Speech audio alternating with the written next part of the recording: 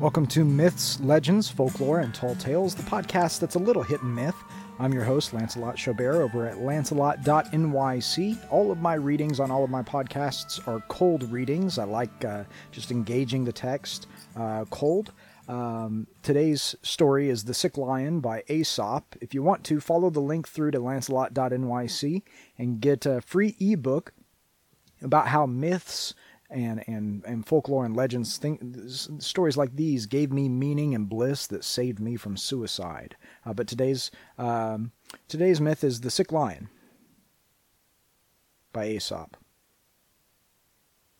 A lion had come to the end of his days and lay sick unto death at the mouth of his cave, gasping for breath. The animals, his subjects, came round him and drew nearer as he grew more and more helpless.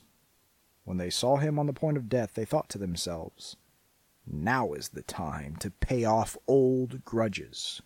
So the boar came up and drove at him with his tusks, and then a bull gored him with his horns, and still the lion lay helpless before them.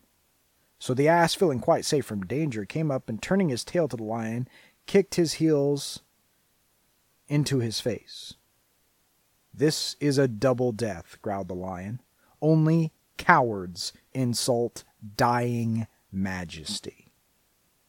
This has been Myths, Legends, Folklore, and Tall Tales, the podcast that's hit and myth over at lancelot.nyc.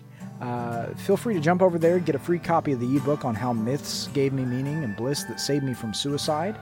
Subscribe, rate it if you hate it, rate it if you don't, if you love it. The music from this podcast comes from my forthcoming album, All Who Wander, produced by Robbie Klein.